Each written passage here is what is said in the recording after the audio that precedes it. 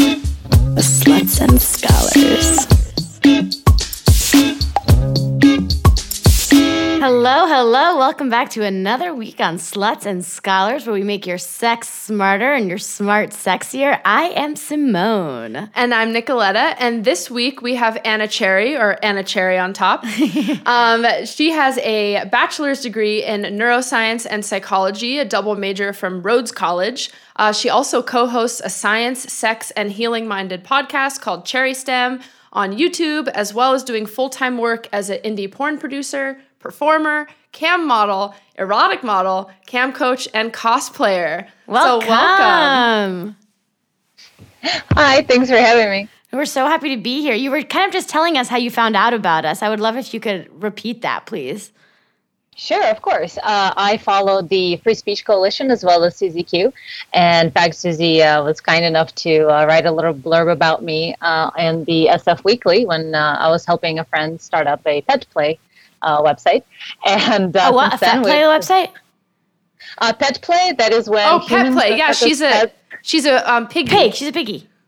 There you go. Yeah, and I'm usually a kitty or a bunny or something random like that. And through that, we've sort of maintained a Twitter friendship. And of course, being a performer in California in U.S., I followed the Free Speech Coalition as well. And I believe one of them retweeted something, one of your podcasts onto my timeline. And thank you, Free Speech Coalition and Susie.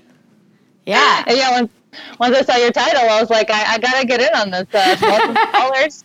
I'm both. Let's do it. Yeah. We're happy to have you. Yeah, we love Sluts and Scholars because that's obviously what we are, what we look for, and who we like to talk to. So for people out there who don't know what pet play is, can you help us explain it a little bit? Sure. It's, one would say that it's a variance of the dominant, submissive relationship dynamic that you sometimes see portrayed in pornography. And it doesn't have to be necessarily pornography. It could just be, nude photos. But for the most part, it is when a human dresses up and acts like a pet of a varying kind. So it's sort of like furriness, like furries, but we don't really put on the full suit and any of that. But of course, you get little ears and you have little paws and you have a little tail. Aww. Usually by way of a butt plug. That's always fun.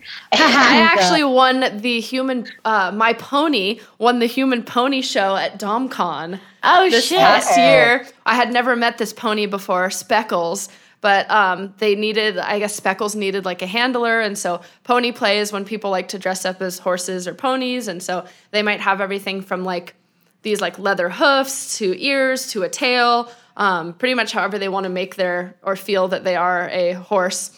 I feel like pony. Nicoletta kind of had a leg up, though, because she's like a real horse person, like did competitive jumping for most of her life. Well, yeah, so I was going to be a competitive, pony handler. And so we won, best in show, best confirmation. Shout out to Speckles. You were a great Shout out, Congratulations. Thank you. It's my biggest accomplishment. So how did you decide on kitty or bunny, or those are just animals you like? Yeah, it's just animals in general. I mean, now that you mentioned the horse thing, as a kid, I would walking out with my parents in Eastern Europe. We'd be walking from my grandparents' house to ours, and I'd pretend I was a horse, and my mom would be like, "All right, run to that lamppost and then back." And then later I wanted a dog, and I was like, "Well, I'll pretend to be a dog." I made my brother pretend to be a dog. I put him on a leash and walked him around the block. Oh, so you were doing pet play before you even knew? I did. Shout out to my brother for putting up with a lot of weird shit. I fully tied him to the four posts of my bed, and I have a video of him screaming, "Let me free!" Oh my god, that's abusive. I was 9. No, I was I would tell him, be no, shout it louder, look like you're in despair. Dang, starting as a dog. A director too, yeah. Oh my god. Shout out to you. I myself, my family's from Russia, and you said you're from Eastern Europe. We would love to hear how you came to be in the US and kind of your journey over. Yeah, I actually am half Russian, half Romanian, Ukrainian, Jewish sort of mix, and I lived me too. Of course, as most Russians are anyway. It's a bit of a mix of everything. And I'm culturally Russian, as I lived with the side of my family that was from Russia, and that's the language I spoke more than Moldovan, which is Moldova, the country where I grew up and lived until I was 13. Most people don't know where that is, and it's totally okay. It's between Romania and Ukraine. It's a tiny little wine country. But I just say I'm Russian. It's easier. And it sort of reflects my culture and language. So, we won the green card, and we were one of those few lucky lottery winners who came over here, me and my immediate family. We've tried to get our grandparents over here, but they're being a little stubborn about it. The culture shock and the lack of sort of community for Russians, like where they could go out and sort of feel at home and know the language, is a little non-existent where my parents live, which is in the Mid-South. But even anywhere in U.S., unless you're, I guess, in Little Russia in New York, it'd be really difficult to sort of accommodate elderly people who, are used to being self-sufficient in the world. So, they don't really want to come over. But we came over here in 2001 when I was 13. And my parents since then moved. We moved to California first, and then we went to Mid-South, and they have stayed there, had a second daughter with my stepdad and mom. And I now came back to California. And I, of course, had Rhodes College back there in the Mid-South because of, my parents moving to find jobs. I know that you mentioned, in our research, you do camming, right? And I know you can pick, what countries can see where you're camming. Is Russia or Moldova, A-okay or nay? I have everything. Everything. Everything's fine. Do you do multilingual? Do you do multilingual performing? Unfortunately, I left before I could learn all the naughty words in my language. Oh, no! I'm lacking a little in the vocabulary department, but I have definitely conversed with people who I could tell have a Russian name, and I would just say, "Привет," just start talking Russian. And the English-speaking clientele really enjoys when I do that, so that's fun. I've been meaning to brush up on some of the terminology, but it's difficult to know when you read erotica if it's, something corny, because sometimes you kind of encounter that in erotica. They use sometimes just really odd words that you wouldn't really use to seduce a person. Yeah. So I just think about the number of times in 50 Shades of Grey that she uses the wrong word. You can tell that she just did right-click synonym because she wanted to use a different word. And so instead of quiet, she uses taciturn at a totally inappropriate time. Yes, her moist clam was what did she call her genitals? My love? Her inner goddess. Oh, my inner, well, I kind of like that. Oh my gosh. She mixes her sports metaphors. Her inner goddess does triple axel, mixes up ice skating and gymnastics. Why can't she do all the things? So we have interviewed people who do some mainstream, porn acting and stuff. And so I would love to hear how you're able to make a lifestyle and do things with camming and independent stuff, because I think it's you kind of get to set your own rules a little more, I would imagine. Very much so, yeah. It's actually one of the sort of requirements that my partner and I would both do pornography. We do videos, or we have our own sites. Now we just launched mine not that long ago, and Congrats. Then we watched a cosplay erotica hub. Please elaborate on cosplay erotica. Yeah. Oh, yeah. It's dollhouse.fun, spelled in the German way. Dollhouse. Dollhouse. Dollhouse. Yeah, exactly. Yes. So we just launched that, and then we're working on his website. We'll be launching that soon, and we're working on content for that. But so we've been doing years now, and we actually started camming and all of that together in a way. Oh, and wow. It was always important to us to be with each other more than sort of have a lot of money or a lot of, whatever. And so we've just sort of been making our way ourselves and staying true to each other and to what we find enjoyable. Because I know one of the questions you might want to ask is, how did we get into the camming thing? Well, we actually thought that, I've always thought I was an exhibitionist, pretty certain of it, but, got to put it to the test, right? So yeah, join the club. Yeah. So we had sex in front of some friends once, and I loved it. It was the best thing ever. And then we decided that since we have a pretty robust sex life as it is, and we do it daily, and we love each other and being with each other sexually, so why not try to make a living off of it? And that's how we started researching camming. How long ago was this? That just sounds so logical. Right? It just makes a lot of sense. Yeah, so that's just kind of how we started in that whole thing, and so because of that, it's always been more important to us to maintain a certain lifestyle of freedom and being together, which is very difficult to do when you have a normal 9 to 5. People are very segregated, separated, fractured, and constant sort of daily existence pushes couples apart all the time, and we just did not want to repeat mistakes that we saw other people do and that we've had in our own relationships in the past, and we cared about each other more than about anything else. So because of that, we decided to stay independent and to maintain our own environment, and that's kind of where the independent porn production came in, because very frequently you will have a situation where mainstream pornography will pull the female model aside, and they will want to get her alone. They will want to talk to her by herself. They will deny an on-set advocate. You will be sort of shunned. Yeah, we actually stepped away from a major company I will not name when they basically refused me to even have him in an interview, which is like, you people realize this is someone who is not only my partner in most things in life, but there's also my coach, my sensei, somebody who has helped me a lot and helps me feel the most comfortable and most sexual. He actually inspires my freedom, and he's essential in my photo shoots. And I actually did, camming and then modeling and then porn, so it was a weird little sequence of events, but he's always been there as moral support. Even when I did girl-only camming, he was always in the room in order to help me keep the sexual atmosphere. We sort of bounce it off of each other instead of, getting dragged down by the members who are maybe not, sometimes there are down times on cam and nothing's really happening. And I'm so just instead curious. of sitting there. Yeah, sorry. I was just curious about the timeline on this. Like, when did you start? Sure. Well, we started in 2009. So, wow. Yeah, all the way back then. And I did solo camming first because I was on naked.com, and then quickly switched to MyFreeCams, and they do not allow any maleness whatsoever.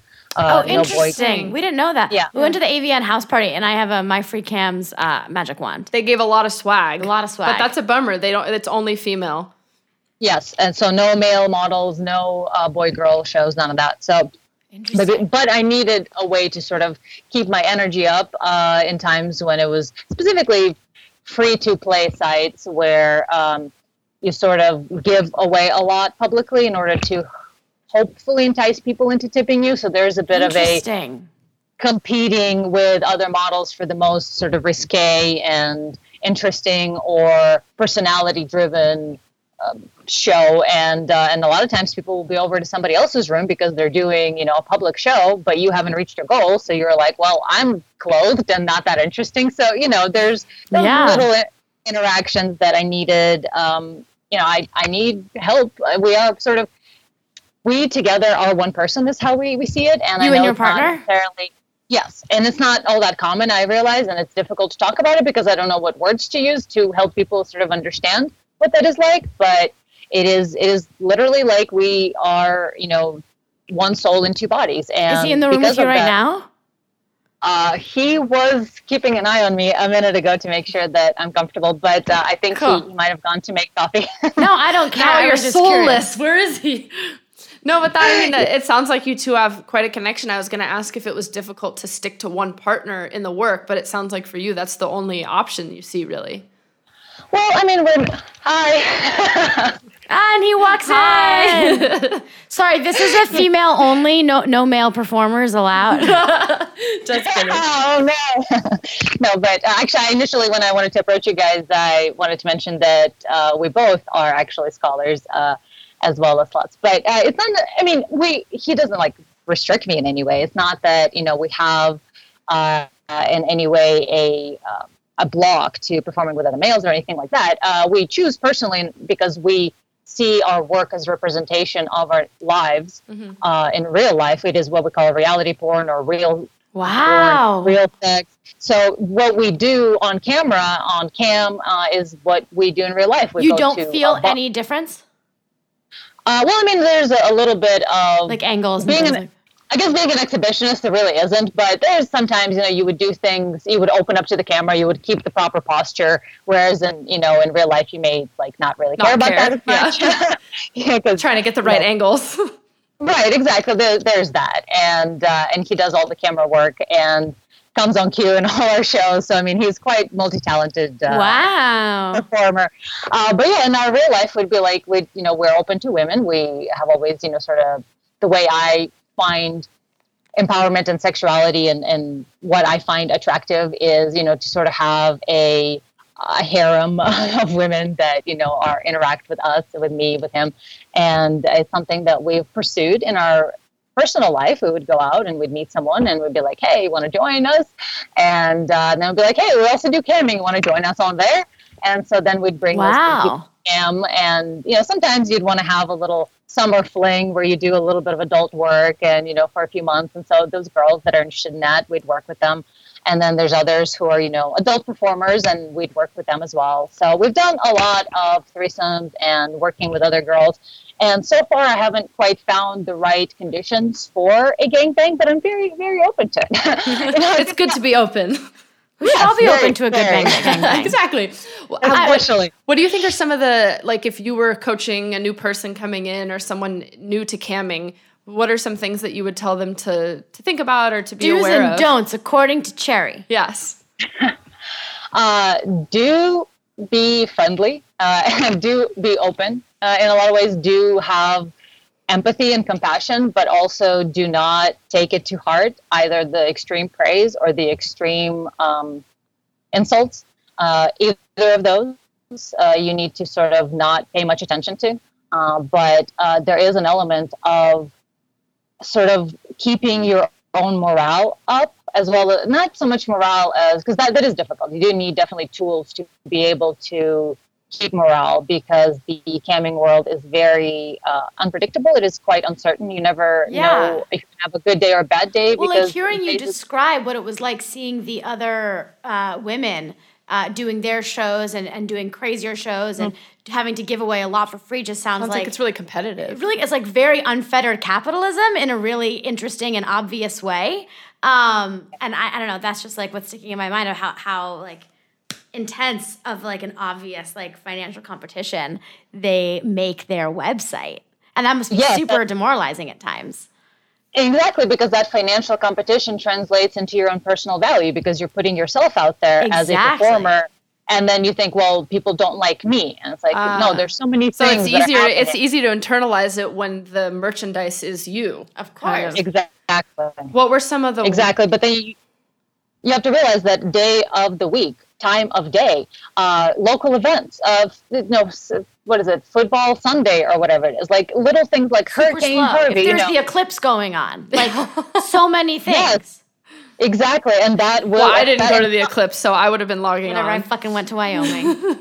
Yep. What are some of the worst? Notoriously bad for cam girls. Just little things like that have to do with even daylight savings hours change when you should go on cam, unless you have there's a difference between performers who do live sex shows, as in like get in, get out, bang one out, do a live porn performance, sort of like, you would see on, a porn site or whatever, like a little clip, versus those who put a lot of time into it and have sort of friendships and girlfriend experience, and they sort of have a emotional connection with their partners or their viewers, partners, whatever. Sometimes there's lots of shady things going on where guys think that they're boyfriends and the model has a fan of them.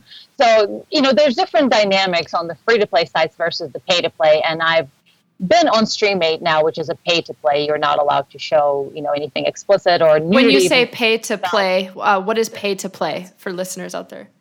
Well, a pay-to-play is where if you want to see nudity, if you want to see below-the-belt nudity specifically, and you want to see explicit activity, you have to initiate a per-minute payment situation. While you have the free sites or free-to-play, like MyFreeCams and Chatterbait as an example, they allow anything in public. You can do whatever you want. You can have an orgy or, whatever is that's legal on the site in public view. Nobody needs to be paying for it at all. It's free. But of course, you are hoping that they will give you tips, and it's a different dynamic. And I have personally found that my style of camming and my personality, which is, it's very clear that these people are my fans and they're there for a mutual exchange of sexuality, and that's it. In fact, we do a lot of role play of I call myself a succubus, and traditionally in the D&D lore, etc., a succubus is a female creature who seduces a male and takes his soul. Get it, Cherry. Drains him completely. But in order to not how does have this any translate victims, to camming? well, that's exactly right. That's what I do. I do it on cam so that I take a little bit of life essence from every viewer so that I don't drain one single male to death, Nobody dies. Everybody's happy. Oh my That's so gosh. ethical. Yes. What's the most common request that you get? Well, that kind of goes into my niches a little bit, but I sort of impose my succubus fetish onto people, and I've gotten a lot of reviews back where members tell me that they've felt sort of liberated by this idea that I am here to take their life force, and Wow. as sort of a joke on it is like, well, your life force is your cum and your money because you have to pay them. So, and I'm taking it all. About it. Yes. Well, not at all. Just some from everyone. Some, you're right. Some from everyone. Yes, I live off of it. It literally, and to me, the sexiest thing and the most sexual that I feel is when a person is aroused by me. So, to inspire their sexuality, their arousal, to release their inhibitions is all, even before it was camming or doing anything sexual, that was sort of a central thing. There was a question asked, when you're a teenager and you have those little quizzes that you ask each other. And one of them that really stuck in my mind was, if you were a demon, what kind of demon would you be? And I remember thinking about that. And the first thing and the strongest that I stayed with is that I would want to walk down the street and just release people's inhibitions. And I don't know if That's it's what because you I thought grew as up a in very- teenager? Yes. Yeah. Well, And I'm like imagining these conversations. What demon would you be? Oh, I'd release everybody's inhibition. It's just such a funny thing. It's so advanced. Well, I think it's, there's... Sorry. Oh, I just have a question. I lost my train of thought. Never mind. Go ahead. Good, I'll take it. Tag me in. There's definitely obviously still a stigma about people, I think, in any adult entertainment industry that it's like, oh, well, they're only doing this because they had no other choice or they're desperate or whatever. But you went to school for two, great things, neuroscience and psychology. What do you think had you choose maybe this adult lifestyle versus going a more academic, whatever route? Well, it did start initially as a way to sort of help pay the bills while I was going to college, because the college job that they provided me with wasn't, really helping with the bills.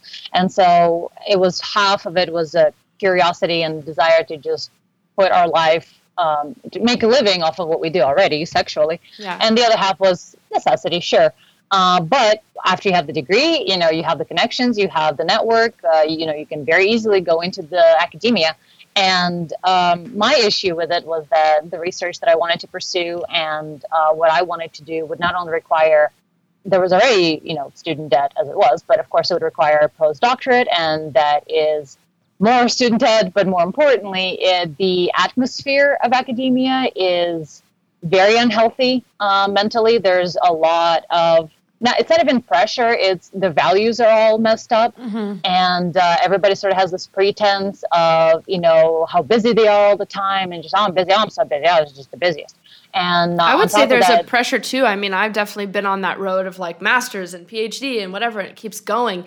And sometimes you feel like, what am I doing all of this for? It definitely is overwhelming. And you're sort of, it's very goal oriented. You're working to this next thing and this next thing, but where's the journey experience? There's a great book that just came out actually called Campus Confidential by Dr. Jacques Berliner Blau, who actually was one of my professors in college. And it kind of tears away this whole curtain that's and shows the ivory tower for what it really is, and talking about how it is, as you said, super toxic, and just this whole, you're not even really teaching students, and professors should really be there to teach students, and all they're doing is research, publish. Yeah, I don't know. And you get to work from home and make your own schedule. And what kind of research did you want to do? I'm curious. I actually wanted to look into entheogens and which is psychedelics that are specifically useful for brain development. There's actually a subclass of serotonin neurons called 5-HT2A, and it's what is dysregulated in most mental illnesses. Mm-hmm. And there's actually psilocybin, which is magic and mushrooms. Shrooms. Yep, psilocybin therapy that can.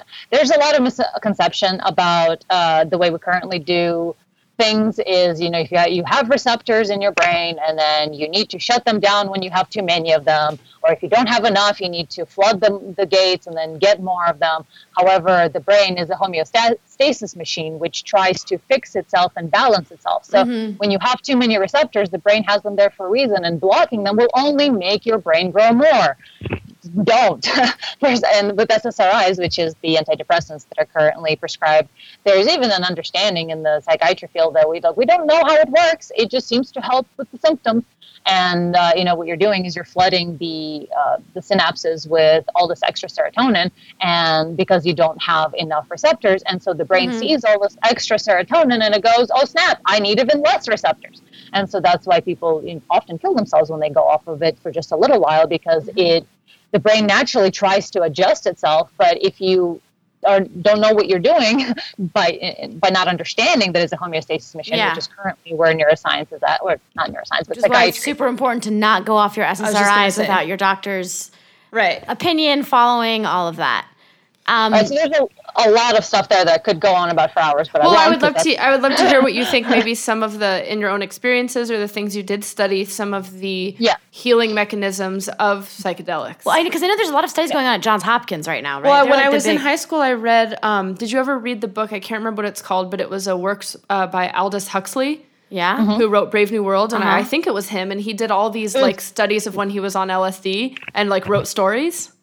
Oh, that was a great Doors shot. of perception. Yeah. If the doors of perception were cleansed, we would see everything as is, as infinite, right? Yes. So, I mean, there's a lot of other things I would like to do in terms of research where, human happiness is essentially important to me. I went into the field in psychology because I wanted to be a clinical psychologist. And then I realized that literally on the day on the day of major declaration, with an hour left, I tore up my psychology major declaration and turned in a neuroscience one because I've taken neuroscience classes with a fantastic professor, Dr. Garrick, in Rhodes College, and she sort of opened my eyes to that. The brain is what the mind does, was her tagline. And it really brought together the understanding for me that you can't just have cognitive behavioral therapy, you can't just have talk therapy, and without addressing the hardware. You cannot deal with it only on the topical level. You have to look at nutrition, you have to look at neurochemicals, you have to look at, maybe brain damage in some areas or a different function. You need to look at MRIs. It's a complementary thing to each other. So and adding to that and piggybacking on that somatic things too. I think it's frustrating sometimes. What does somatic mean? Just in your body work.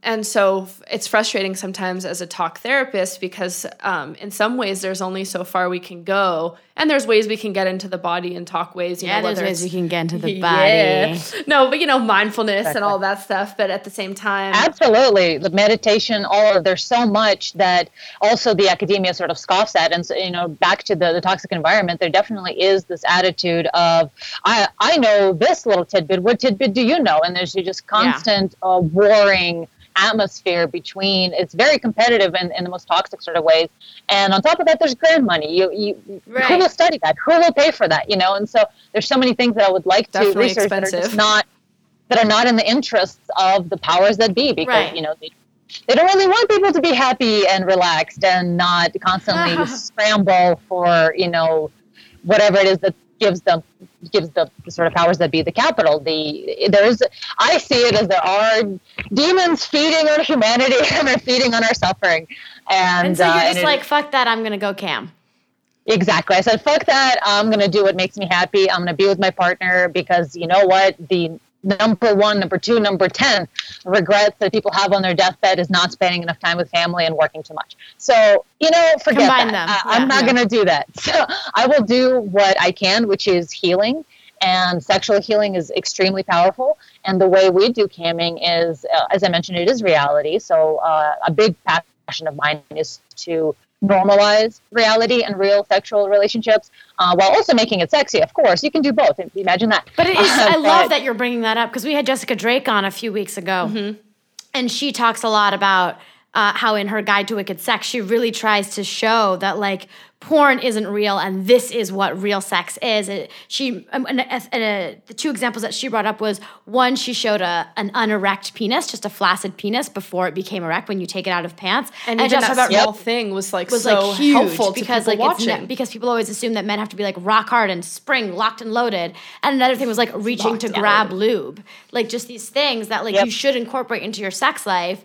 But in most images of sex that we have, either porn or just like love scenes in mainstream movies, we don't see all this nitty gritty. So I'm curious what kind of things you think you bring to the table in terms of bringing about like the reality of sex. Yeah, normalizing. Sure. Yeah. And some of it just has to do with the most central sort of tenet of what I do. And that is, I went through orgasm training and I learned how my body functions and how to achieve orgasm. And I do not fake it ever. If it doesn't happen, it doesn't happen. And yes, never fake it, listeners. Absolutely. And what I do, and what I do important, don't fake it. Yeah, I've had some actually, insecurities about that I needed to overcome, because the way I need to take 5 to 10 minutes sometimes, and I do a particular. Girl, sometimes I take like 20 or 30. 5 to 10 is dreamy. Well, that's I'm subjective. That's what? my job. It's your job. But there is sort of this feeling that when you're on camera, people are paying per minute, and I'm like, well, I feel like my face is ugly. I feel like what I'm doing with my body is ugly, and there's all this all this self-esteem crap that I've had to get over and to normalize even my own sexual expression. And then sites like Beautiful Agony and even my viewers have been fantastic in helping me realize that no, what people actually truly crave is genuine expression. What's Beautiful Agony? Beautiful Agony is a website that focuses on the female face as during they're climax. As they're masturbating. Yes. Wow. Yeah, they masturbate and climax, and it's just the face. And so, you get to experience what real sexual expression of the female. I look like a totally crazy person. Like I look like I'm just everybody does. One yeah, time, but it one means time you're one really in the partner moment. Was like, I feel like I just exercised you. Maybe he did. Or she. No, actually, there used to be treatment for hysteria in the 50s, women, which involved, manual masturbation. And I coming really and actually hard. opened up Come the demons bars. away. Yeah. Yeah, there's, I think, a bar in Manhattan that opened up that, deals with clitoral stimulation as a therapy. And then you mentioned with the penis thing, too, is that men have both men and women get sort of a false impression of what attractive human beings are like, and if they during sex, and if they want to be attractive to their partner, they look at porn, and that is not quite the real thing, especially with how prevalent it is. Access is currently, and because of that, though, the flip side is people who are viewers, they look through all these videos, and after a while, they start to notice the difference between real and fake. And so, in my personal camming and website, etc., it's been kind of a boon that there is access to pornography as much as there is, because people sort of start getting an idea of what is real and what isn't, and therefore my real expression is something that draws them to that. And ultimately, it doesn't matter what you look like as long as you're enjoying yourself. And well, it's interesting that you talk about real, because you also do cosplay, and I know cosplay can be real for many people, but for those of you out there who don't know what cosplay is, shortened form of costume play, sort of. So can you tell us a little bit about that and how that gets into your work? Before we do, I just want to make sure we got to what is your effort of normalizing real sex. I just wanted to hear about what you did if there's anything that you didn't get to say specifically, we can cut this part out otherwise.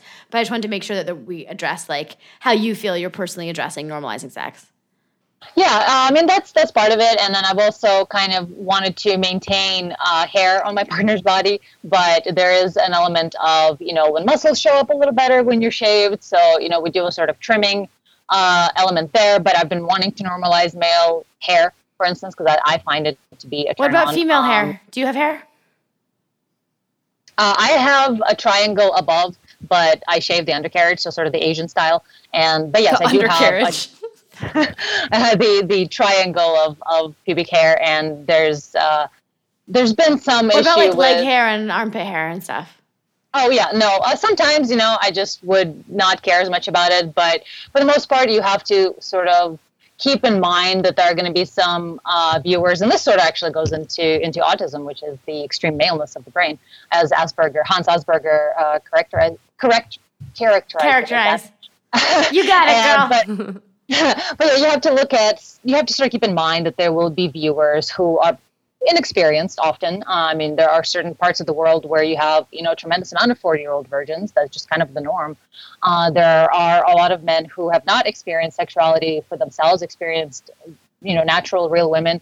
And so all they have is sort of the screen appearance, and then they have a slightly more bent towards the OCD sort of mindset. And because of that, you have to keep in mind that there are going to be viewers who are going to be turned off by, real things because they just don't understand what to do with it.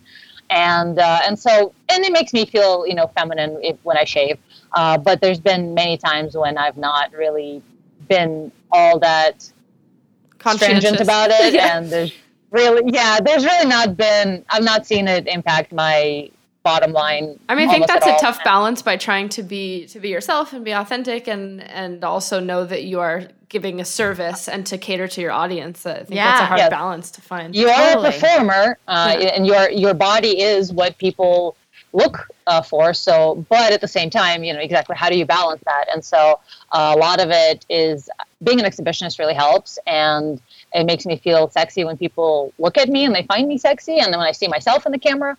And so because of that, it sort of helps to maintain an visually attractive sort of approach. But there's also realism of what we do, and also just sort of bringing our life to the public. And we talk about science and healing and proper ways of sort of structuring your mindset on cam all the time. So it's like a one-stop shop for all mental sexual health needs. Pretty much. That's cool. But then that's kind of what we wanted to do. We're like, we want to be healers, we want to be educators, we want to be sexual. And so instead of going into academia or anywhere else that would be all fragmented, let's stay together, let's do all of these things our way. And so, our nerddom is part of that, where we're extreme STEM nerds.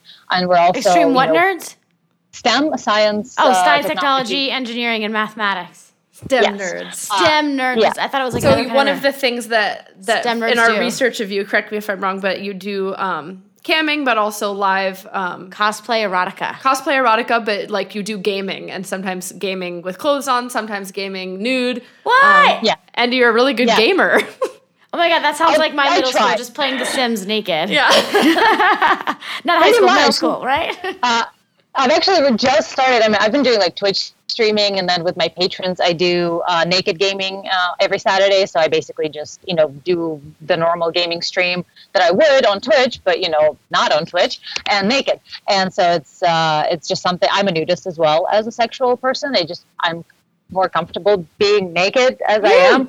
So it's just how I feel the best. And that's one of the things. Another thing I want to normalize is people's understanding of their bodies. This is how we were made. This is what we actually look like. Yeah. All the stuff that we put on top of that's nice and all, but let's sort of do away with that and get back to accepting ourselves as we are. And that's a fine line too, because you have to seek self-improvement. You have to seek a better way of being with yourself and with others. And so how do you reconcile that with being yourself? And I don't think yourself is anything that you currently are. Yourself is an idea that you have about yourself. It is what you want to be. It is your intention for yourself. And so following that, and of course, doing things that you find valuable, that is being yourself. And that does not in any way negate self-improvement. And going back to the advice to cam girls, one of the biggest things is remember that people are there to find something that they don't normally have. So a lot of times everybody around people they're unhappy. There's a lot of unhappiness. So you're there to provide a different experience. Exactly. And I would suggest to cam girls what men want most when they log on online is a smile. They just want someone to be happy to see them. And as long as you can provide just that, that will open so many doors for you, and that will make you feel better. There's so many studies that go over faking it till you make it.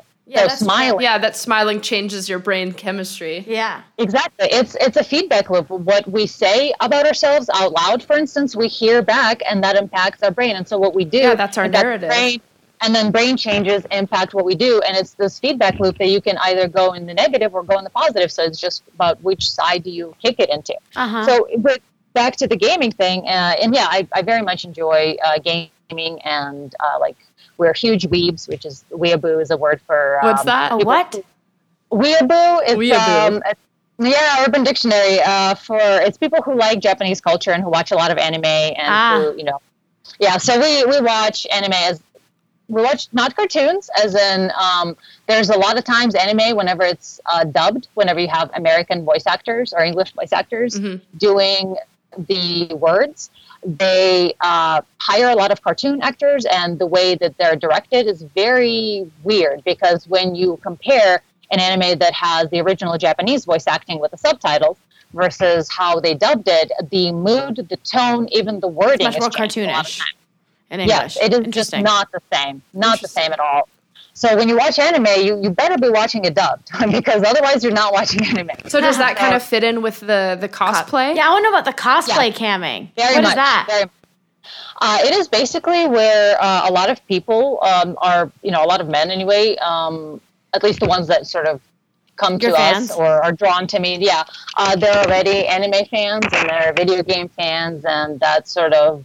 and a lot of them started sort of their sexual awakening through, like, Star Wars or, like, Final Fantasy, like Princess Leia in her slave bikini was, like, sort of the first time they had a feeling. So cosplay is really fun, not only for me, because I really relate to some of these characters, and I've always wanted to have, purple hair or pink hair, or, like, weird colored eyes. And this really is a great excuse to indulge that side of me, while also portraying a character who I relate with, who I want to be like, who I feel is like me, or so you whatever. cam as the character in question? Sometimes, yeah. I actually used to do it a lot more, but now it's focused mainly on, I provide content for my site, as well as Dollhouse is really where, I'm trying to keep it a little more exclusive for that. But yeah, I definitely have it available for scheduling. You can order a custom video, custom photo set. You can schedule a live show. What are the kind of requests you get? Well, I have a bit of a niche for, like, foot fetish, apparently. I don't know. Let's see them. Let's see your feet. Let's see them. All right. People like them. I don't know why. I can't. Can I do this? Yeah, I don't know if I can't. Let's see. Oh, maybe. I got this. Oh, I'm so I excited. can do it. Whoa, pretty. Elegant. I like the anklets. Thank you. And yeah, that's part of it. And so, it happens. It's something that is really weird to me, because growing up, I was a bit bullied by a family member for my feet, and it made me feel like they were just the worst thing my ever. toes have been made fun of a lot because they're just, like, little and funny. I feel like everyone's toes are so different. You got bullied for your feet? Yes, it was one of those weird situations where I think it was they were dealing with some attraction issues, and so they had to sort of overcompensate into the negative. And it was actually because my feet are long and my toes are long is what I was bullied for. So you don't need to rent turns out skis. that's what people like. So it's just the strangest thing. That's so funny. Going back to the cosplay thing, I think some people would say that, dressing up is pretending to be something else or someone that you're not. But I would also say that for some, dressing up is like being yourself. So I wonder what you think in terms of, how cosplay fits into your life and your profession. Yeah, in my personal experience, I like to cosplay characters that I relate with. I will not portray someone that I find unappealing, and this means mentally more than physically. But of course, it's always fun to look like something exotic or whatnot. So there's that element of sort of finding other aspects of yourself that you may not have been born with that are still very much part of you.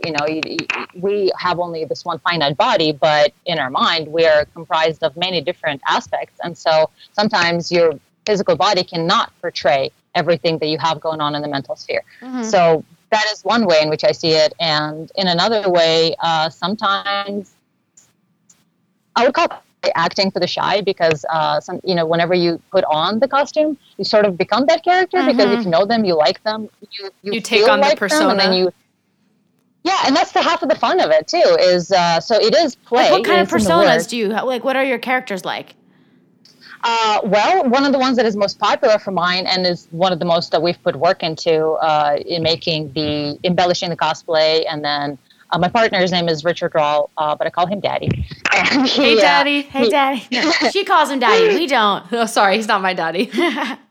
He's everybody's daddy. It's okay. I'm actually about to launch a series, because he's my sensei. He has taught me so much, and he's healed me very much. I was quite a sad, broken person. Well, I wouldn't say broken, but I was quite a sad person when he found me, and he definitely mended my wings, for sure. Aww. And I would like to bring that to the world, and I'm about to set up a Twitch account, actually, What's called Twitch? Daddy Explained, where I will basically... I know Twitch because my partner is a nerd, and he's often watching people play like Hearthstone and all the games he does, so you can like watch people play games and play games with others. Is that right? Oh, my brother used to do that. Okay, yeah. okay. Twitch is the platform where you have the game, and then you have a little camera overlaid or not. And actually, there's a lot of like faux cam girls that can't quite find it in them to do camming, but they still sort of do Sexy twitching.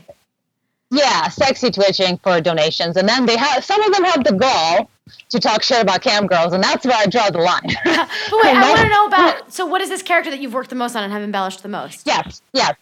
Lulu from Final Fantasy X. So yeah, Daddy's made a lot of the accessories for her, and then we embellished the dress, and she is this dark mage goth character, and the one thing I can't pull off is her giant anime breasts, but you know what? I'm over it. It's okay. That's impossible almost. But so you like fuck as Lulu? Yeah. And like touch yourself and do that kind of stuff? What's that? So you just you have Lulu, you're Lulu and you have sex with your partner, or do whatever you guys are doing as Lulu. Yeah. That's so interesting.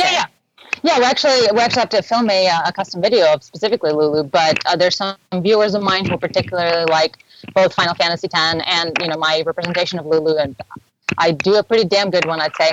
And people really like me being Lulu. And going back to your question of what are some of my requests, actually jerk off instructions are joy. Jerk off. I like that.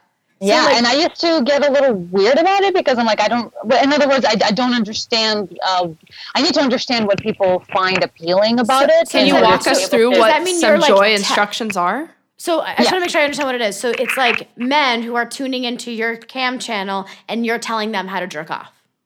Right, and that's that's the idea, right? At least that's how I came upon it first, and I wanted to sort of explore it more in order to be able to have role-play dirty talk, which I quite pride myself in my ability to role-play in a sense of, do dirty talk, and it's something that I find appealing. Especially as a non-native speaker of English. Yes, and I really like invoking. A lot of times you can get a stronger reaction from a penis or a customer by saying things than you would by showing, and that just really blows my mind. I love that. And so I've been really just talking to my viewers and saying all sorts of naughty things. But in order to understand how to do jerk off instructions, I wanted to understand what people like about it. And so I thought that it was like, well, you just tell him, go up and down and do the, but as I started exploring it more and seeing what my viewers actually wanted and how they approach it, it's more of a,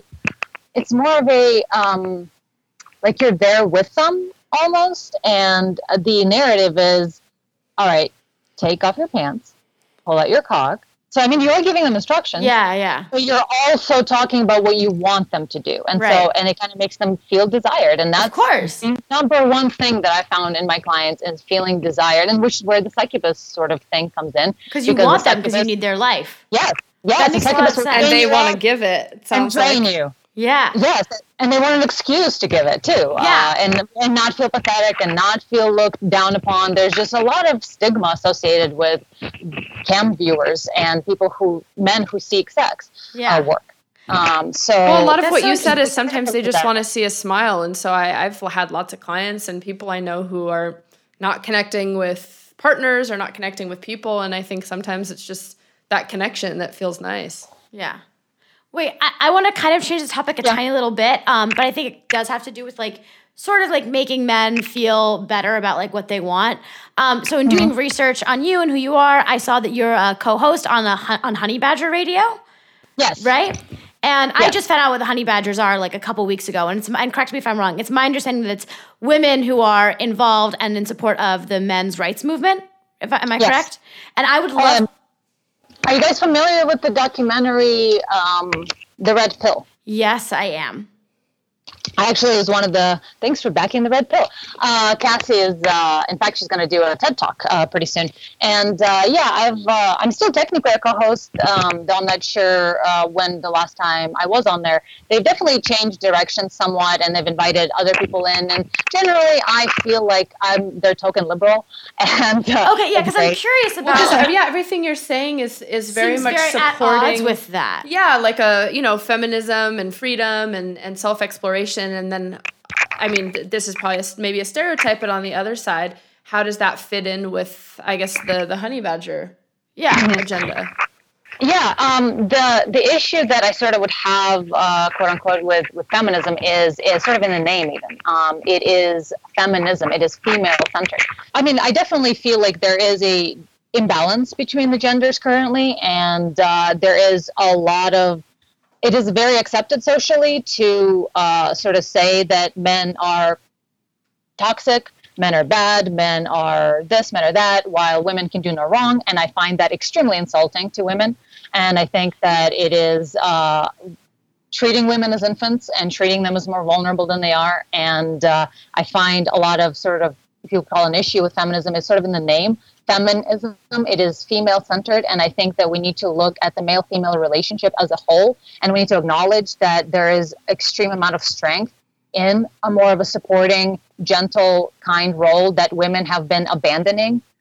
Women have been wanting to become more like men in the sense of this aggressive, stereotypical thing, while we also ignore the fact that a lot of times the people who encourage or drive men to be extremely aggressive and domineering is actually the women in their lives. See, I would actually maybe disagree a little bit with that, because I think you brought up a really interesting point about how like men are like there's this idea that feminism is saying that like women can do no wrong and men are bad and men are toxic. And I mean, I'm a feminist like loud and clear, but I don't think that men are toxic. I think masculinity can be toxic. I think like the patriarchal system, like feminism is only called feminism because it's in reference to like patriarchy, right?